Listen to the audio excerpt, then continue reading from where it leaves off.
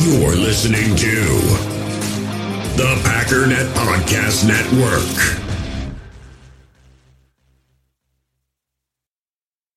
Another day is here, and you're ready for it. What to wear? Check. Breakfast, lunch, and dinner? Check. Planning for what's next and how to save for it? That's where Bank of America can help. For your financial to-dos, Bank of America has experts ready to help get you closer to your goals. Get started at one of our local financial centers or 24/7 in our mobile banking app. Find a location near you at bankofamerica.com/talktous. What would you like the power to do? Mobile banking requires downloading the app and is only available for select devices. Message and data rates may apply. Bank of America N.A., member FDIC. With threats to our nation waiting around every corner, adaptability is more important than ever. When conditions change without notice, quick strategic thinking is crucial. And with obstacles consistently impending, determination is essential in overcoming them. It's this willingness, decisiveness, and resilience that sets Marines apart. With our fighting spirit, we don't just fight battles, we win them. Marines are the constant our nation counts on to fight the unknown. And through adaptable problem solving, we do just that. Learn more at marines.com. You feel this nervousness on the phone there?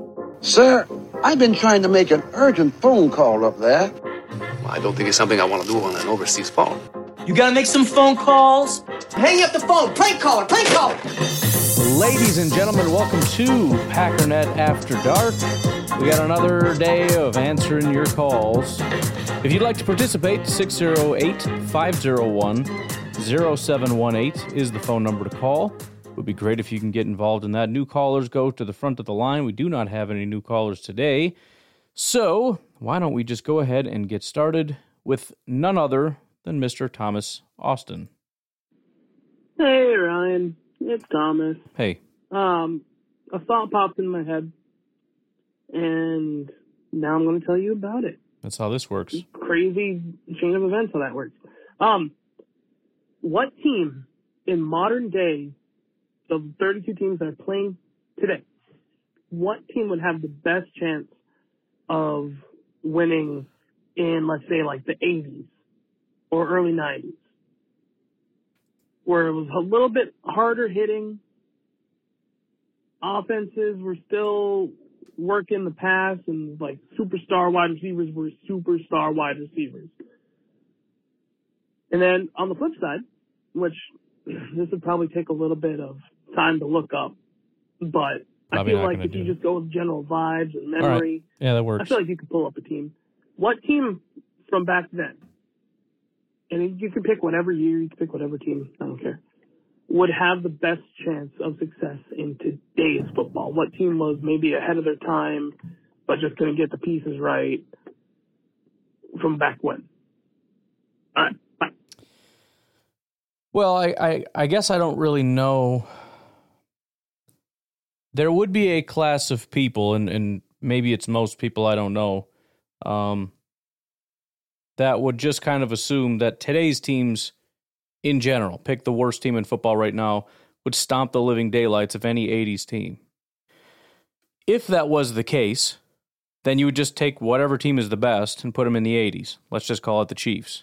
The Chiefs would absolutely obliterate whatever they're doing in the 80s, because we've evolved. Not only have the players gotten better and faster and stronger, but we've evolved as, our understanding of how to beat this, that, or the other. And so that style of football wouldn't necessarily do very well up against what we're doing today. However, I do remember reading a book on football, the only one I think I ever really have, and I didn't really finish it because it's just way over my head. But what they had talked about is that it's not really a matter of any particular style of football being better than the other. In other words, it's not as though NFL is just continually evolving and getting better and better and better. It's just kind of, and even Rodgers talked about how it's cyclical. We had chosen a path to go down, and then when you go down that, when an offense chooses to go this way, the defense adjusts and does this, and then the offense adjusts and does that. And so there's a good chance that if you go up against an 80s team, that they would have a decent enough chance of beating the daylights out of whatever we have today, because we're just not prepared for it. We're not built that way anymore. And they're not built to stop us either, whatever. But, the crux of it was we could still be running wing T today. In fact, they do in certain places, and it's still successful. It's just a matter of personnel and everything else. I mean, it would be hard to do that today because they don't run it much in high school, and so colleges would be hard-pressed to be able to get people to run that, and NFL teams would be hard-pressed to run it because they don't teach it and prepare kids for it in college. So anyways, so the right answer, depending on how you view that, would either be the Chiefs, or what I think you're really asking is what team today is most like an 80s team, which in my mind just means what team likes to run the ball and smash you in the mouth. And the one that comes immediately to mind would be Baltimore. Big physical football team that likes to run the ball. Chicago makes sense, but their team sucks. Philadelphia might even be the best answer because it's a good combination of the two.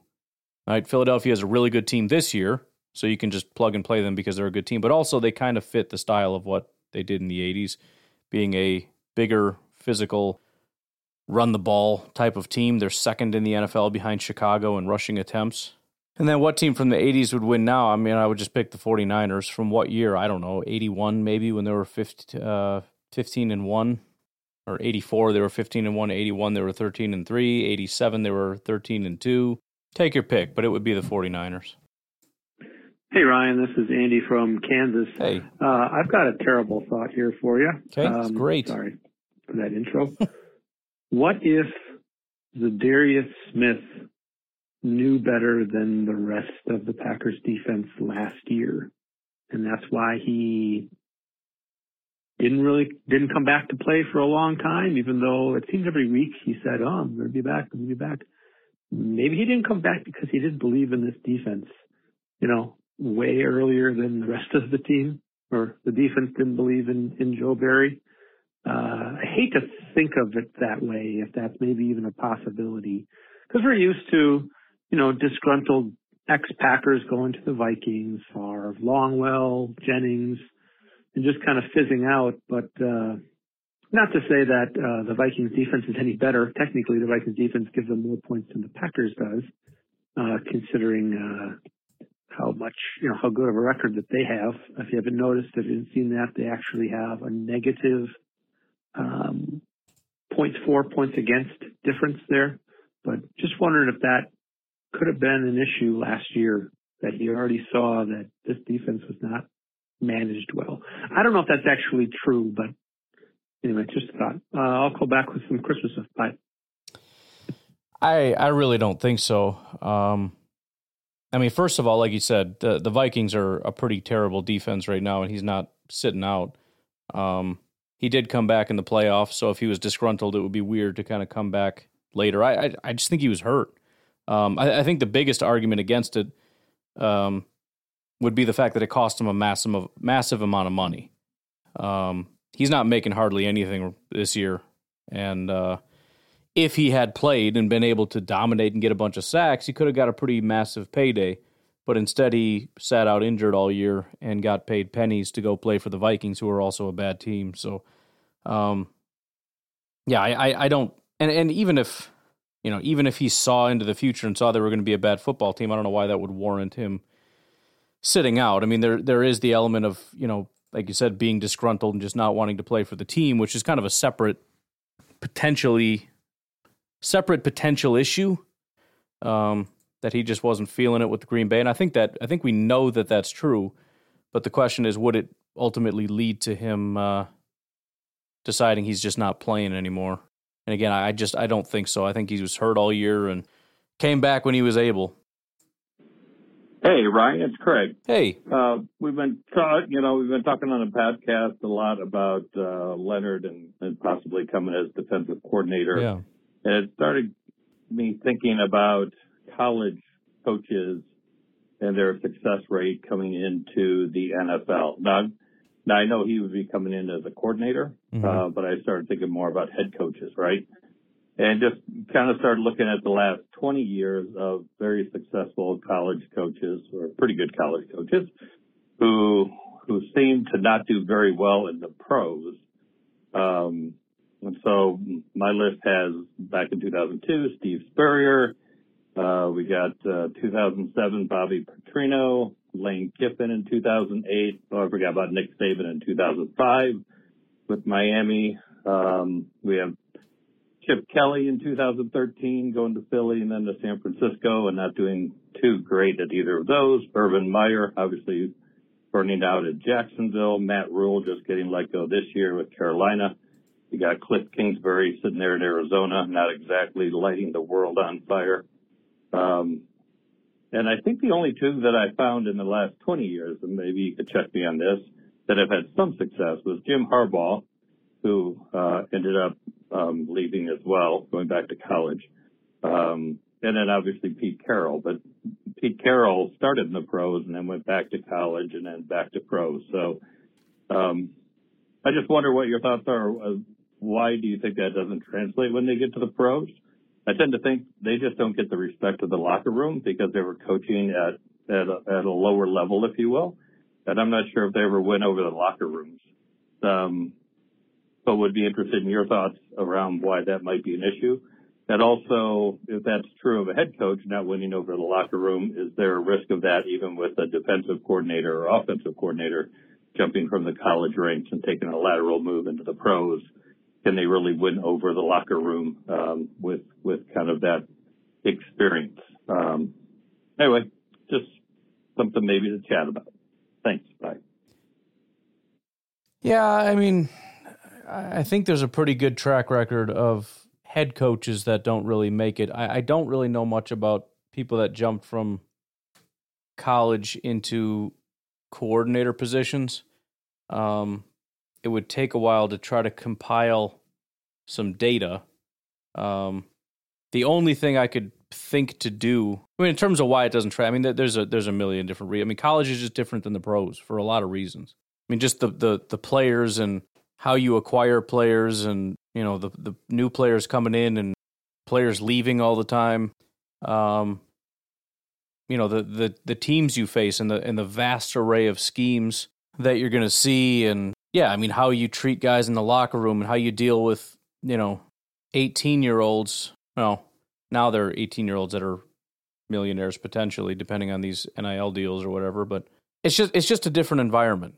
And not only that, just the staff. I mean, it's just the way they run things, the schedule, the whatever. You know, what's expected of you as a coordinator in college compared to a coordinator in the NFL, and working with the head coach. And there's a million different reasons why it could be. It's just, but I just see it generally as another barrier. I mean, what are the odds that when you hire a defensive coordinator, he's going to be good? 30%? You add in all the additional challenges of a guy that's never coached in the pros, never worked with pro players, isn't familiar necessarily with NFL scheme, even if they're running somewhat like Jim Leonhard runs an NFL-ish scheme, plus he played in the NFL and has some, right, but it's still different in college and what he's had to do and how he's had to adapt and all these different things and how he game plans. It's just different, and it's just an additional barrier. But looking at the coordinators, the only thing I could think to do is look at the top defenses and see if any of those guys came from college, and that is to say from college straight to defensive coordinator. And I first of all, I don't remember really ever seeing that. Usually you come from college as a position coach, and then you take a position coach, I mean, or you're a defensive coordinator and you jump to the NFL, but you downgrade to a position coach. So like San Francisco right now is the number one defense, which I find fascinating. I didn't even know that. DeMeco Ryans is their defensive coordinator. He was a player and then kind of got in with San Francisco and just shot up the ranks. He didn't go through the college stuff. Buffalo, number 2 with Leslie Frazier. I mean, he's been in the NFL forever, but he started in college, but he was a DB coach at the University of Illinois, and then he went to Philadelphia as a DB coach. He didn't just jump straight in as a defensive coordinator.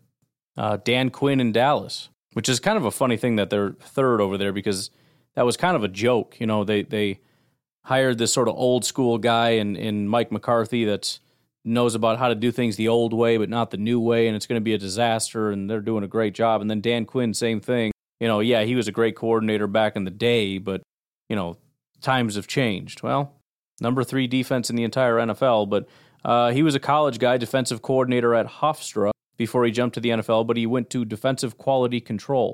Then he went to defensive line, then a different defensive line coach, then another team defensive line coach. He was a defensive line coach for nearly a decade. He didn't become a defensive coordinator until he went back to Florida and then jumped back into the NFL as a defensive coordinator. So technically he did go from college to the pros, but he was always a pro guy.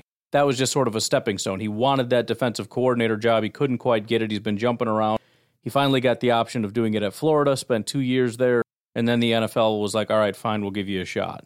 Ejiro Evero, he's been an NFL guy pretty much his entire career. He was actually in Green Bay. I didn't even realize that. He was in Green Bay in 2016, defensive quality control coach. We had him, man. He was right here under our nose. And then the fifth best defense is the Patriots, and they don't even have coaches. They just got guys that stand around and do stuff. I don't even know. They got the weirdest structure in the world. So, I mean, it's not a common thing. Usually from my experience looking at coaches and their tracks of getting into things, it's you spend about 7-8 years working your way up in the college ranks. Then you finally get a job as a low-level NFL guy, and then you work your way up, and maybe in 10 to 15 years, you can get that defensive coordinator job. And then if you're lucky, in another 2, 3, 4, 5 years, you can get a head coaching job when you're 70 years old. Being a 30-some-odd guy that's a defensive coordinator to become a defensive coordinator in the NFL, you know, maybe it's not to say that he couldn't do the job. It's just a path that I'm not super familiar with. I'm sure somebody's done it. I couldn't point you to one. I don't know.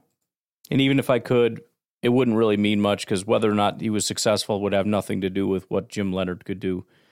I think you just need to have criteria. Our defensive coordinator needs to have this, and this, and then you find the person that fits those criteria and not worry too much about, well, it's hard to go from college to the pros or any of that kind of stuff. Acknowledging the issues that may arise, but I mean that should be part of your criteria, or your abilities in the locker room, and not just looking at, well, the kids in college liked him. I mean, it's an attitude, it's an energy, it's a, you know, when you sit down and talk to him, what kind of a guy is he? Would that translate in my locker room? I mean, whether or not you've worked with pro guys, it's somewhat irrelevant. I mean, again, Joe Barry was a popular guy. For some reason, our guys didn't like him. Maybe they liked him at first, and then when things don't work, that's the other thing. If the scheme doesn't work, they're not going to like you. So, I don't know. Can you be a guy that can convince the locker room to fight for you? Can you be a guy to put our guys in the best position to win? Those are the biggest things. But there's also your ability to, you know, game plan. We have a garbage plan going in. That's a problem. Adaptability. So there's other smaller things, but those are the two main things. And you go through and you look at it and you meet with them and you say, is this the guy or not? That's it. Just that easy. Hey, Ryan. Hey. It's Joe, janitor. Hey, Joe. It's beautiful Tuesday morning, Connecticut. Cold. Anyway, I was thinking, if Jordan Love forces a trade, this could be pretty crazy, right? I was thinking that as much as I love Rodgers, if you trade Jordan Love to keep Rodgers for a couple of years, and Love turns out to be a superstar, then that would be the worst thing that could possibly happen. I'd honestly rather let Rodgers go play 2, 3, 4 more years somewhere else and say we at least gave Love a chance, because couldn't imagine him ending up on, let's say, 49ers or even the Vikings. So that's just my early morning thought. It's definitely something that gets GM fired for sure. I mean,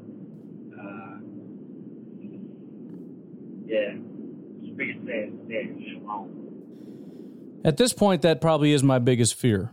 And I don't want to keep going round and round with this Rodgers Love thing. I understand the Packers have committed to Rodgers, but I mean, you're playing a dangerous game. And again, I said the same thing, not on the podcast because I didn't have one, but I said the same thing back when Rodgers was our backup, and he started to show promise in year 3 as a backup, coming into games, and all of a sudden it's like, dang, this dude can play. Right? It started in the preseason, he looked good. Then when he came in like December in the regular season for an injured Favre, people were like, oh, this guy's a bum, he's a bust. And I was like, I don't know, dude, he looked pretty good. And he shreds, I think it was Dallas or whoever it was, looking real good. My fear was if we keep doing this dance with Favre, we're going to lose Rodgers. Now, I don't think Love is a superstar just based on the fact that it's really unlikely. That's just from a mathematical standpoint or a probability standpoint. It has nothing to do with his play on the field or anything.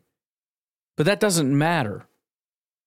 There's not very much I'm willing to risk for a guy that could retire in like 2 months. I mean, how much are you willing to risk for a guy that could just leave at any minute? And the odds that he's going to be here in 2024 are really low, in my opinion. I'm like 55-45 that even comes back this next year. Why would you risk it? And that's the thing. Now I'm seeing that everywhere. That's the big talking point is Jordan Love is going to force a trade. And there's some fear too. If you think about it from the standpoint of whether you should play Love or not, if Love comes in and plays really well and proves that he can really play football, Love holds a lot of power. And if the Packers don't commit to Love, Love is very likely, I shouldn't say very likely, but very possibly going to say, I'm not going to sit here and be the backup to the guy that's wavering and just sitting there going, I don't know, right, doing the Favre thing. I'm not doing it. I am a quarterback. I'm ready to play right now. I'm ready to start making money, winning football games, doing that whole thing. I'm sorry, I'm not going to just sit here and be a backup forever. Why wouldn't he? If he plays the last 2 games and absolutely shreds those opponents, what is it? I think it might be Vikings-Lions. I don't remember. But if he comes in, win, lose, or draw, if he just looks like an incredible quarterback, why in the world would he just sit there? Why would he do that? And that's the thing. If the Green Bay Packers commit to Rodgers, which they essentially already have, Jordan Love has no choice but to sit there for potentially 3 years. And that's at the whim of Rodgers.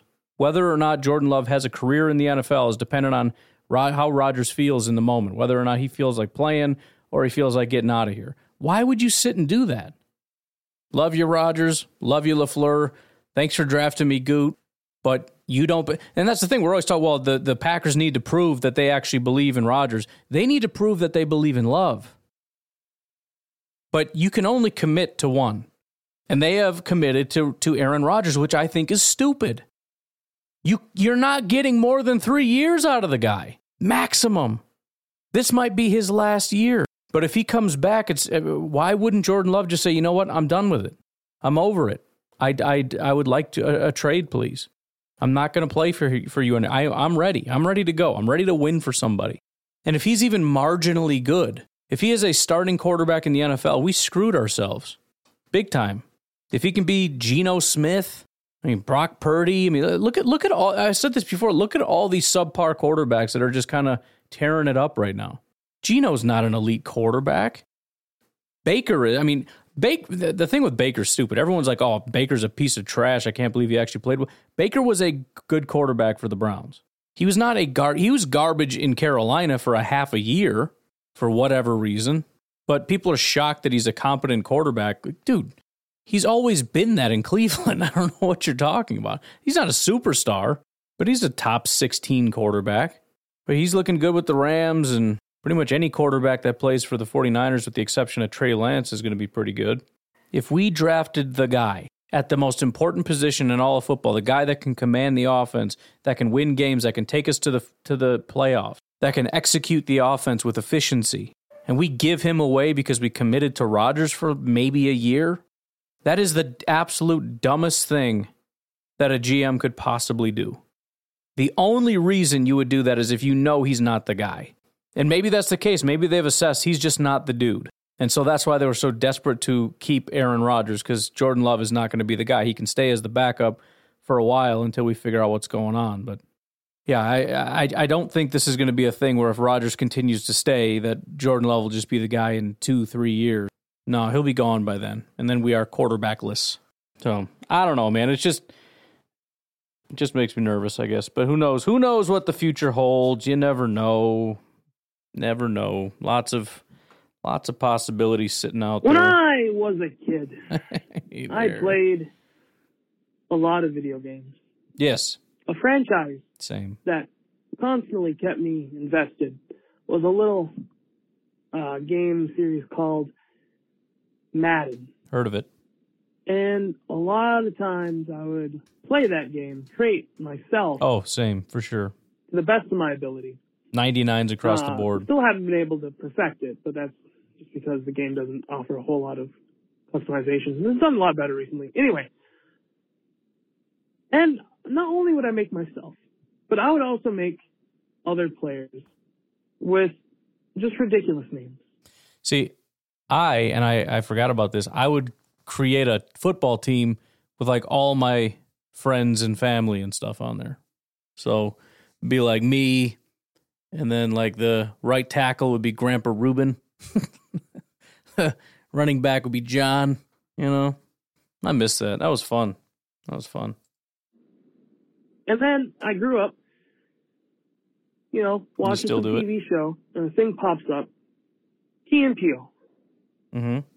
And they do a little skit called the East-West Bowl. Oh, yeah.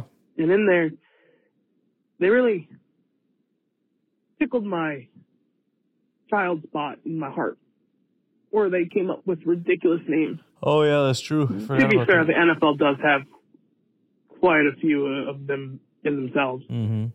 So the question I'm going to ask you is, create a fun name on the spot for a player in the sense of Key and Peele, in the spirit of young Thomas. All right, bye. You want me to make up a fake football name on the spot? I hate to not have an answer for such a detailed question, but I don't know. And I feel like if I try, I'm going to get in trouble.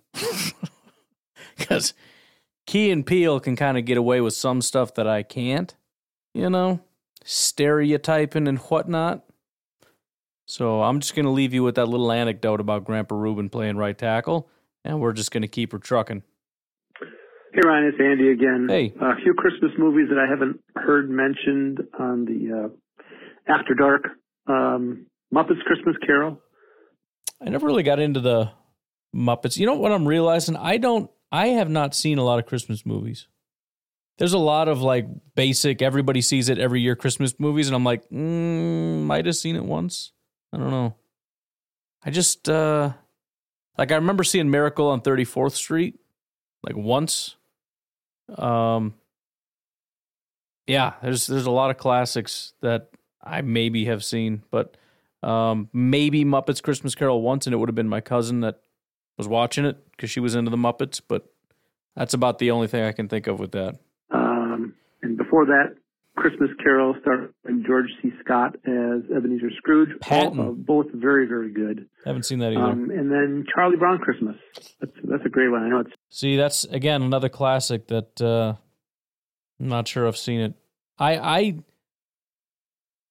feel like I watched Charlie Brown. It's one of those really, really early memories that you're not sure about. So it's probably like 4 or 5 years old. I kind of remember something about Charlie Brown, but not much.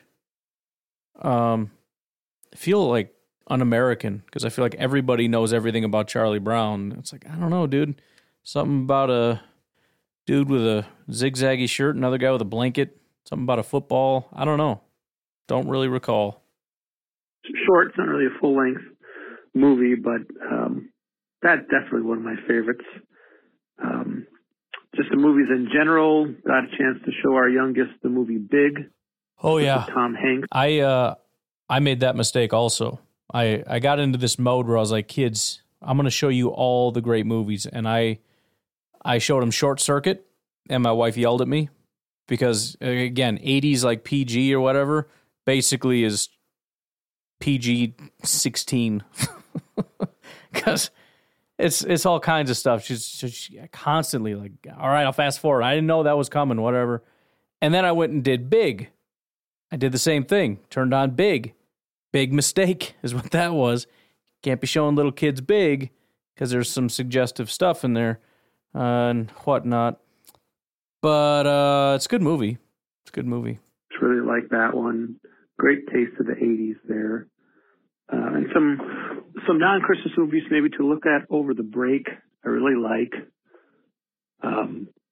Stranger Than Fiction, which is, I think, Will Ferrell's probably his best movie. It's a lot like The Truman Show in that funny things are happening around him, but he himself is not particularly funny. So if you get a chance, check out Stranger Than Fiction. Very unique. The John Mechanical Man, starring Jenna Fisher. Great romantic comedy. That one would be very enjoyable, I think, for a large audience. Or just I can't tell if I've just never seen a lot of really good movies or if we just have very different tastes in movies, because I don't even know what these are. My wife want to look at a good romantic comedy. That's always there for you. Television show that's just kind of relaxed and interesting. I know I've mentioned it before, I'm sure. Detectorists. It's about hobbyists who use metal detectors.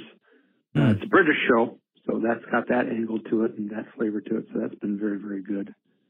And then anything by Wes Anderson. If you want to have something that's funny and the kids would like and you can actually show it to them, Fantastic Mr. Fox, which is an adaptation of a Roald Dahl book. I think I've mentioned this again before, but just some things to think about. And then, of course, the television show Psych. They have a lot of, it's a comedy show, but one of the main stars he likes to... Whoopsie-doozy. I don't know what I did there. Accidentally refreshed the page. I don't know Wes Anderson. I know Wes Craven. And yeah, I know Psych has been mentioned maybe by you in the past. I think I gave it a shot because it's kind of monkish. I could try to give it another shot. I don't think I cared for it, but I could try it again. Appreciate the suggestions, Andy. Hey, Ryan, it's Jimmy. Hey. Hey, I wanted to thank you for doing that deep dive into the Packers' offensive analysis. I haven't even quite finished it yet, but I had to pause it and call just to say that was really cool. Like, it was cool to hear, and the game was pretty fresh in my mind, so I can remember a lot of these things, kinda. But to hear you describing how open certain people were and whatnot, and I don't take it as a negative on Rodgers necessarily. I'm thinking more that it's like highlighting the strength of the LaFleur system. Does that? Which kind of gets me to thinking like about the ultimate question of what's going to happen with Love and Rodgers. And I don't know if it's realistic, and I guess this is what I'm kind of wondering. Like, can we pull off a trade of Rodgers? Like, I feel like it's the only option, man. You know, like, I love what the guy's done for us, but, you know, there's a real finite amount of time left for maybe something with him. And as you're pointing out, there's a lot of things he's leaving on the field. And, you know, we've only seen a little bit of Love, just like we've only seen a little bit of Rodgers at this point in his career. But it seems like there's a good possibility that he would be less tunnel visioned and more system oriented. Doesn't seem like a huge leap. So my question is, can we trade Rodgers? If I could choose where and what, I like the idea of trading him to San Francisco, sending him home, letting him lead this Purdy guy, you know, for a year or two and letting Purdy learn under him and whatnot. And we get Garoppolo, right, who's injured right now, but he's a savvy veteran to back up Love. And I don't know what else we need, and I don't know how they work out the salary, because whatever. I'm a fan. I don't need to worry about that kind of stuff. But I'm asking you, because you're a fanalist. So what do you think? Are any of those things realistic? Hang up and listen. Bye-bye. Yeah, I was going to say the only scenario that I've been able to think of that made sense that Rodgers, because it all comes down to Rodgers agreeing. If Rodgers doesn't want to go, he's not going. I do wonder about San Francisco. I know he said he wants to retire a Packer. I get all that, but if he wants to play and the Packers make it clear that they're not super interested in continuing with Rodgers, they're going through a rebuild. They plan on moving on with Love. Granted, Rodgers can be like, well, tough, I'm staying. That's an option, but he may not want to. So if the Packers make it clear they want to sort of do a little rebuild and take a couple years to reboot, year or two, he doesn't want to do that, but he wants to keep playing. He may be interested in a trade. I do think San Francisco makes sense. Well, they got Brock Purdy and they drafted Trey Lance. Trey Lance sucks. Brock Purdy, I don't think they would turn down a short-term deal with Rodgers for that, because I do think San Francisco's good enough where if they can get a quarterback like Rodgers, they feel like they could have a legitimate chance. I mean, the fact that they were so much better with Jimmy Garoppolo than without shows just having some kind of a competent quarterback pays massive dividends, and obviously Rodgers would be the best quarterback they've had there in who knows how long. So I think that's possible. I've seen some estimates of what we would ask for in a trade, and I think they're wildly overestimated. I don't think somebody takes on that contract knowing that it's likely a 1 year, maybe like a 2 year deal, and is going to give up like multiple firsts or anything. How much is an expensive Rodgers for 1 year worth? 1 year. Because that's all you're really guaranteed. Because he may retire at any time. I don't think it's going to be all that much. So, but yeah, there aren't a ton of scenarios that I think he would like. I don't think he really wants to reinvent himself. I think he's got a thing here, and if it's not here, then he's just going to retire. That's my assumption. But there might be a part of him similar to Devontae wanting to go play for his hometown team. Otherwise, I just don't think there's a team that he'd want to play for. I mean, New England does have Bill Belichick, which could be cool, but does he want to go out to Boston? I don't know. I don't know where else he would go. Dallas gets rid of Dak. He can go back and be with McCarthy in Dallas, but I don't think he wants to play for Dallas. Yeah, I don't know. I don't know where else he would go. So that would be the one. There were the rumors of him building a house in Tennessee. Maybe if that's the case and he feels like it, I mean, who knows? Maybe he'd want to be the quarterback of the Tennessee Titans or something. But I do think overall a trade is a pretty low probability thing. I think most likely he'll come back. Second most likely is he'll retire. And then third would be working out some kind of a trade. But we shall see. We'll see how all that stuff goes. Anyways, why don't we take a quick break, and then we will come back to this whole shenanigans and get this thing rocking. Patreon.com/pack_daddy is where you can donate if you'd like to do that to the podcast. Fertile Ground Ranch Discipleship Ministry at fertilegroundranch.org. Otherwise, we will take a break, and we'll be right back.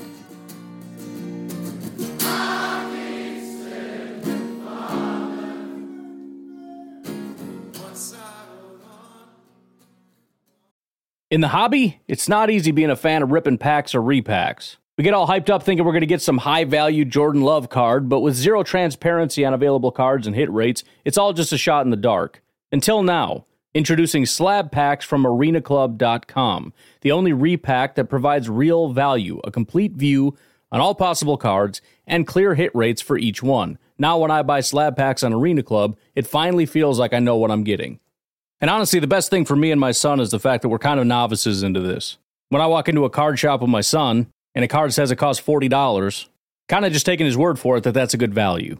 So I appreciate the transparency on grading, as well as just getting excited about seeing what you could potentially get. Right now, you can get 10% off your first purchase by going to arenaclub.com/packdaddy.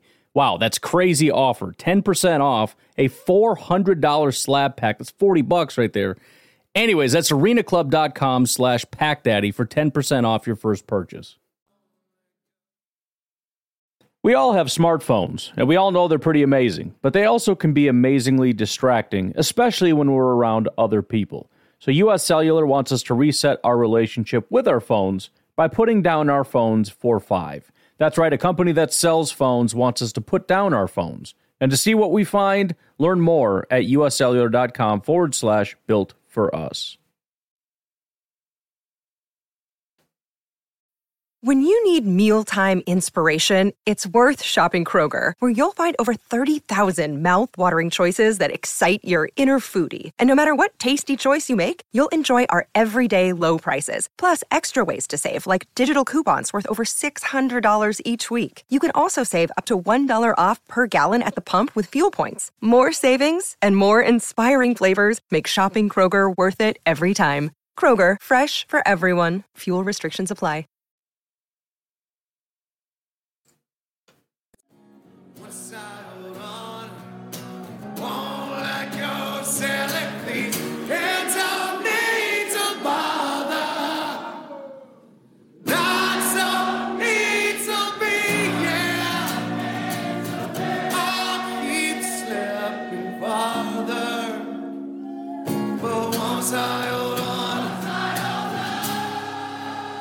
Welcome back to the Packernet Podcast. We're going to get this thing rocking and rolling with our next caller, and the next caller is Aaron.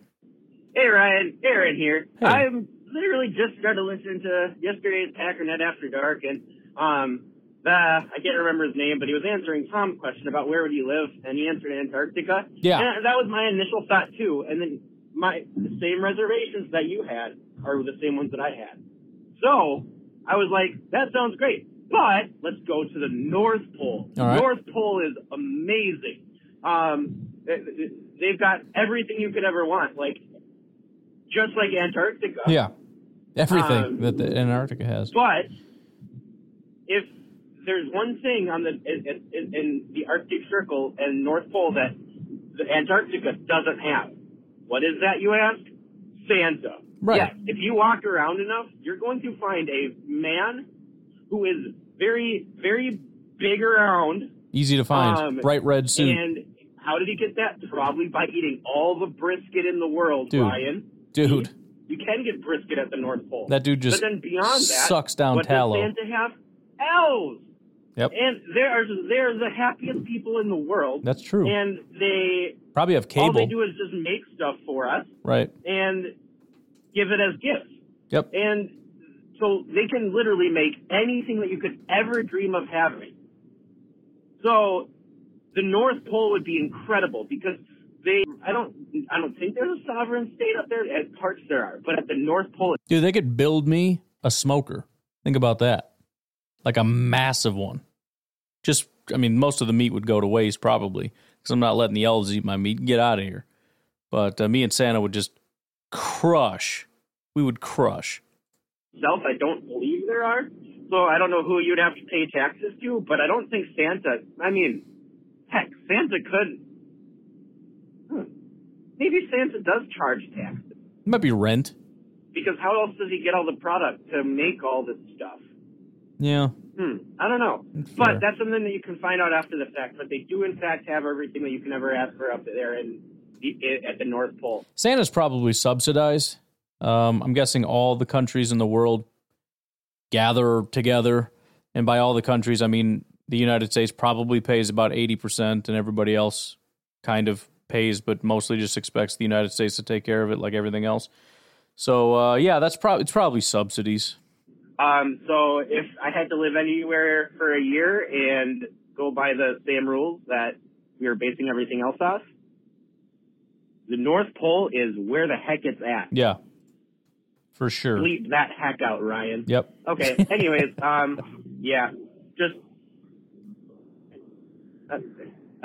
bye. Sorry if it gets loud here in a second. The 49ers game is on, and it's going to start playing here in a minute. No, I'm all in, man. We got to find Santa. And he's obviously hiding. I know if you watch Elf, there's like a pole, like an actual North Pole. And then you got, I think there's a keypad.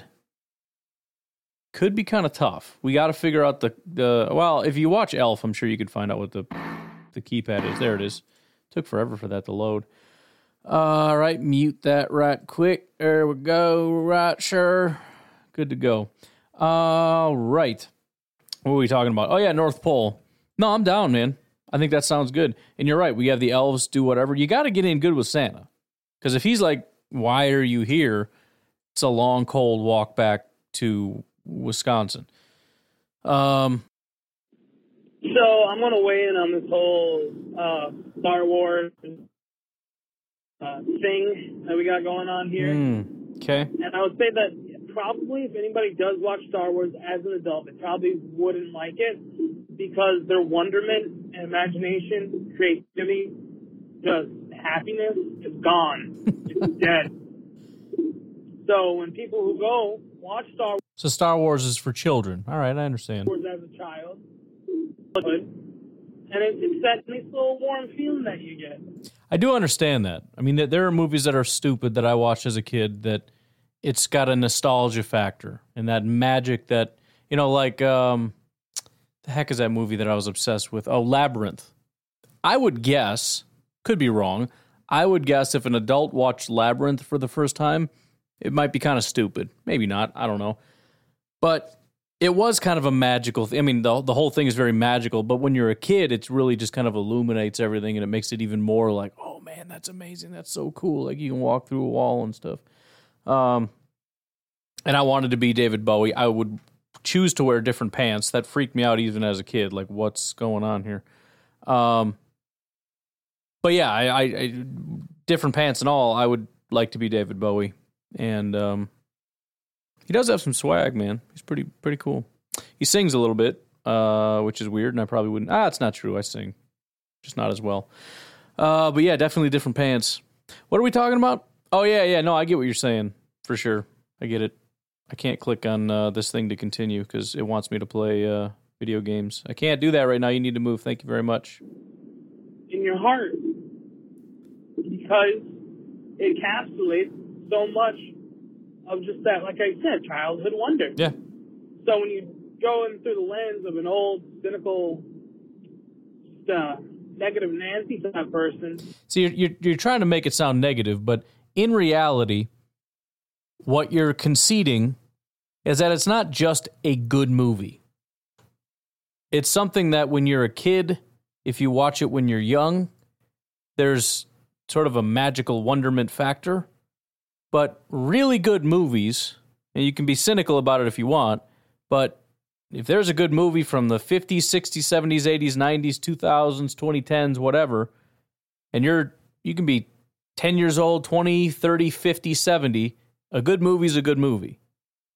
And so I'm sorry, but I have a hard time believing that you can put Star Wars up in the upper echelon when even Star Wars people will concede if you didn't watch it in the first 10 years of your life, you probably will think it sucks. It's hard to put that into the realm of some of the greatest movies or franchise, this, that, or the other in history, when that's the caveat. By the way, you have to have watched it by age 7 or you're going to think it's really lame.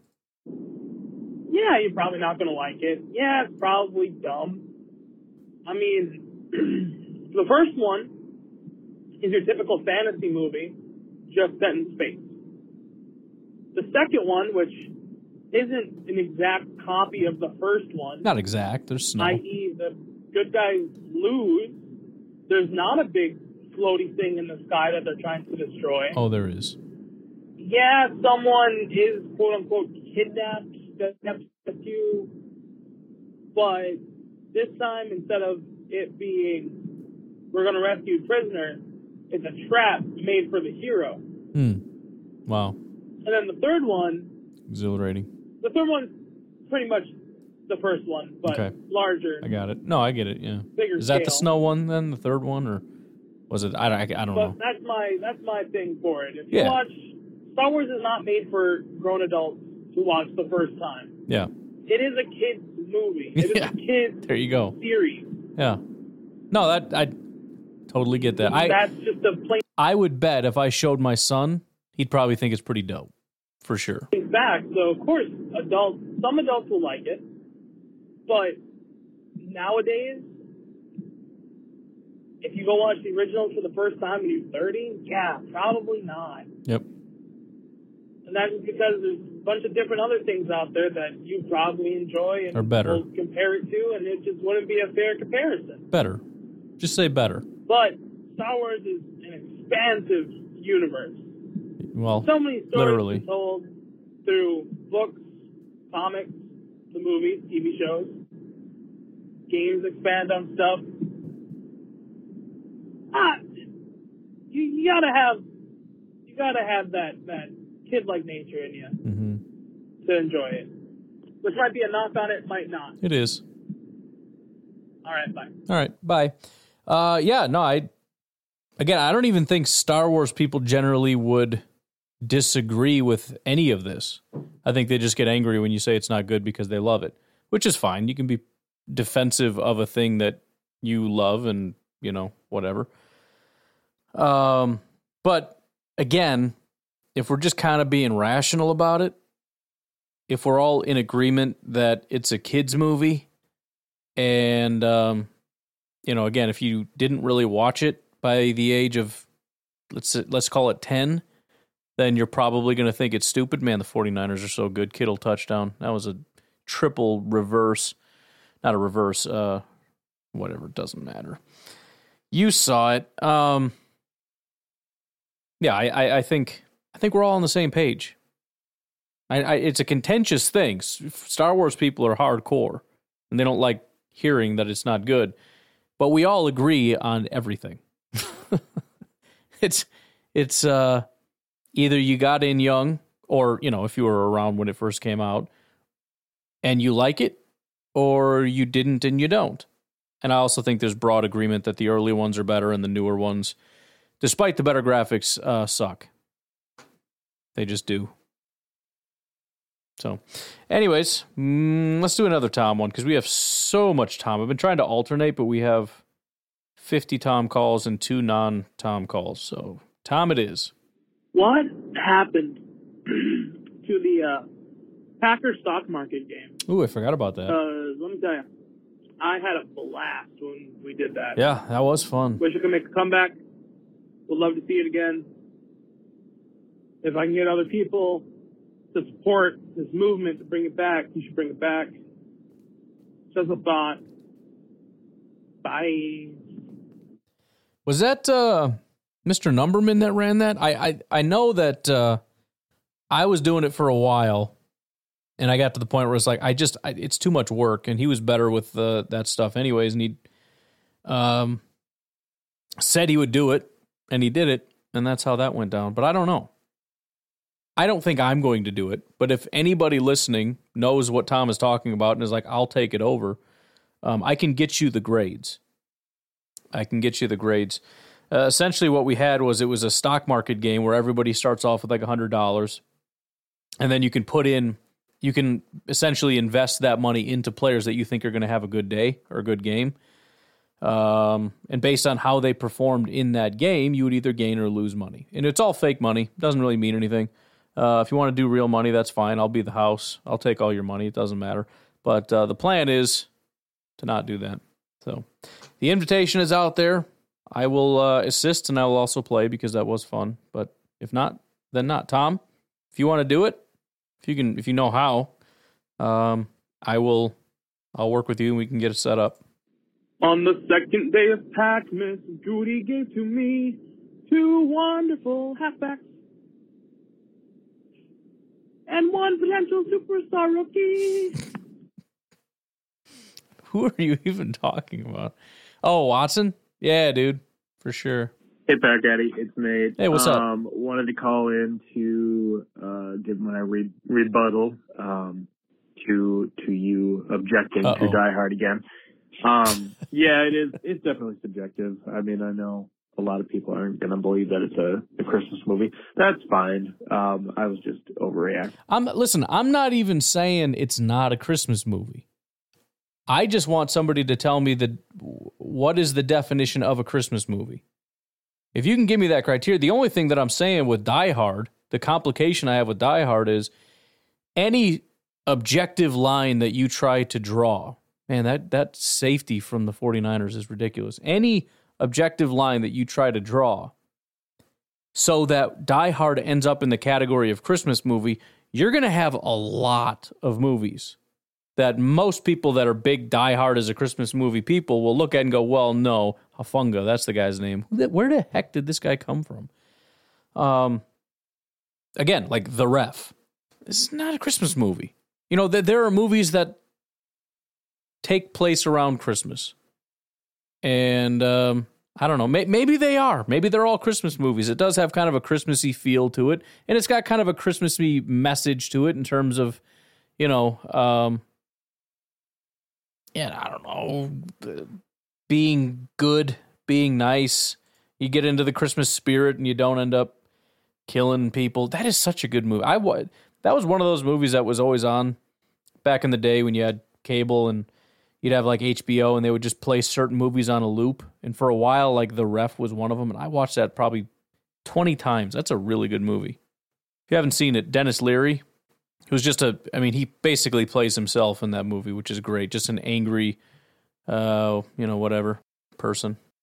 I was just overreacting for comedy, but in reality, I do think it's a Christmas movie. The whole premise is him going to see his family for Christmas. The whole events of him going to Nakatomi Plaza and all that stuff is really, if we're getting technical, more of a side quest than anything. The whole point of the movie was him going to rekindle things with his wife and see his daughter for Christmas again. Sorry for the sniffling. I'm starting to get a little sick, but so I still your question. I keep about pausing the wrong freaking one. Let me ask you a question. If the movie was Bruce Willis, John McClane, I think is his name, was on his way to a barbecue for the 4th of July when all this stuff happened, would that movie be about America's independence? Or would that just be like a random tidbit that gets us to the point of what we want to get, which is shooting and explosions and all that kind of stuff? I don't think that that's like a patriotic movie at that point.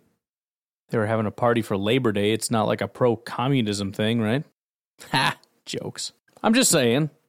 I just think it's just it's Christmas. So obviously a lot of things revolve around it being Christmas. You can't say it's Christmas, but also that has no impact on the movie whatsoever. Like, aren't you going to be with your friend? Like, no. Why? It's Christmas. Well, I don't know, because this movie's unrealistic and stupid. It's just a vessel to get us where we're going. It just explains certain things. What is he doing? Where is he going? Well, it's Christmas, so he's going to be with his family, but he's got this whole thing. All right, cool. It's just my thought on it.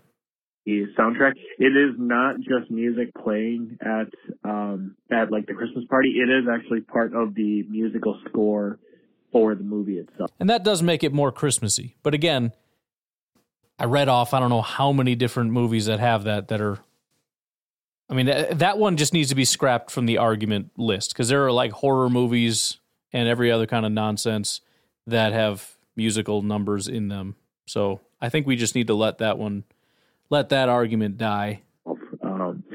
I think in the original call, I actually said that the ending sound or the ending song that they play when the credits start rolling is Let It Snow. I think it's Let It Snow. There's that one's in there actually twice, but and then the other thing is, yes, you should definitely watch the Die Hard movies. The first two, as I said, were Christmas movies. The second one's actually probably more of a Christmas movie than the first one, if we're being honest, because it checks off the box that I know a lot of people call for when they're talking about Christmas movies, which is having snow. The second one does have snow. I think that's really stupid because people include Harry Potter with those, and no, Harry Potter's not a Christmas movie. One of the Harry Potters is a Christmas movie. And then make sure you do a watch through. You can skip the last one. The last one sucks. But the first four are definitely worth a watch. The first one's the best one, but the 2, 3, and 4 are definitely worth a watch. They're some of the best action movies that you can find. Go back, go. Yeah, I will say I think I've seen 3, and I've never seen a bad Die Hard movie. So real solid. I'm worried that wait, did you say skip? You said skip 5, right? So I can watch 4. Should just do a watch through though. That's probably the best way to do it. Good call, man. Good call. All right, let's get one more Tom call in, and then we'll get out of here. So, I believe some of us caught the Texans game on Sunday. I didn't, but I saw highlights. And Amari Rodgers getting a touchdown, not fumbling it. Good. For the most part, when people like that don't work out, I want to see them succeed, whether it is... Okay. I want to see them succeed, unless they're, with the Vikings, the Lions, except for Jamal. I can't knock Jamal. Bears, the Patriots, the Cowboys. I don't want to see any of them succeed in the NFC West. But he's on the Texans, and I hope that he's happy there. I hope that they utilize him, because the Packers didn't utilize him properly. And it got me thinking, what is the ceiling for Torrey? We've seen what Dobbs can do. We've seen Watson. They both have shined. They've both been given plenty of opportunities, but Torrey hasn't. And that could be because, well, you have those two guys, Cobb, Lazard,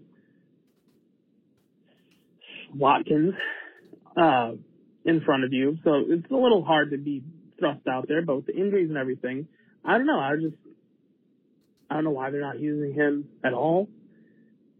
Can I get how many plays that he's been a part of this season? Mm-hmm. I guess would be a question of mine. And then, like I said, what is the ceiling for him? All right, bye. Torrey, by the way. Yep. Just to clarify that. No, that's good. I need that because I forget. Well, first of all, I don't want to set too high of expectations for a 7th round pick. And I think he was, our 7th round pick? I have zero expectation. The fact that he's been on the field at all is a testament to his ability. Even with the injuries and everything else, he doesn't have to be out there. There are other options. Again, look at Sean Ryan. We've had a lot of injuries on the offensive line. He hasn't taken a snap. They found other guys to do it. So, as far as his ceiling, I don't know. But let's just say Christian and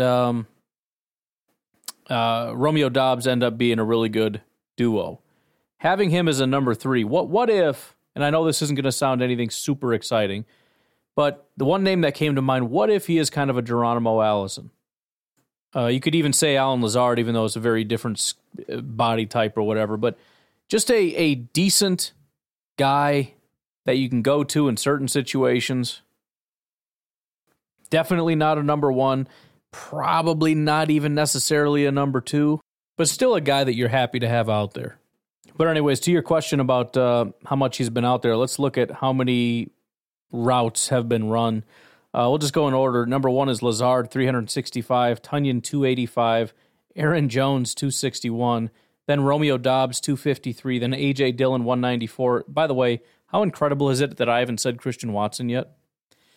A.J. Dillon, 194, then Randall Cobb, 180, Christian Watson, 174, Sammy, 158, Mercedes Lewis, 84, Josiah DeGuara, 75, Samori Toure, 70. That's in 7 games, though, which is less than anybody else on this list.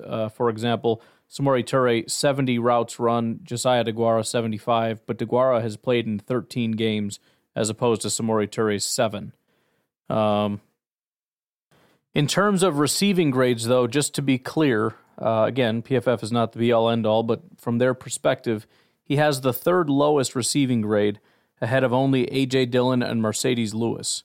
Tyler Davis is higher, Juwan Winfrey is higher, Amari Rodgers was higher, then Tonyan, then Romeo Doubs, Sammy Watkins, we're only at 61, by the way, then Josiah DeGuara, the guy that should be playing a lot more, then Aaron Jones, then Christian Watson, then Allen Lazard, then Randall Cobb, as far as receiving grades go.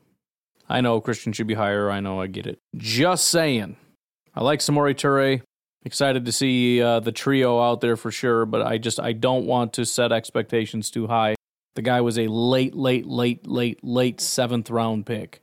I think he's already contributed more than I expected in his career this year. Anyways, I'm going to leave it at that. You folks have yourselves a fantastic day. I will talk to you tomorrow. Have a good one, and bye-bye.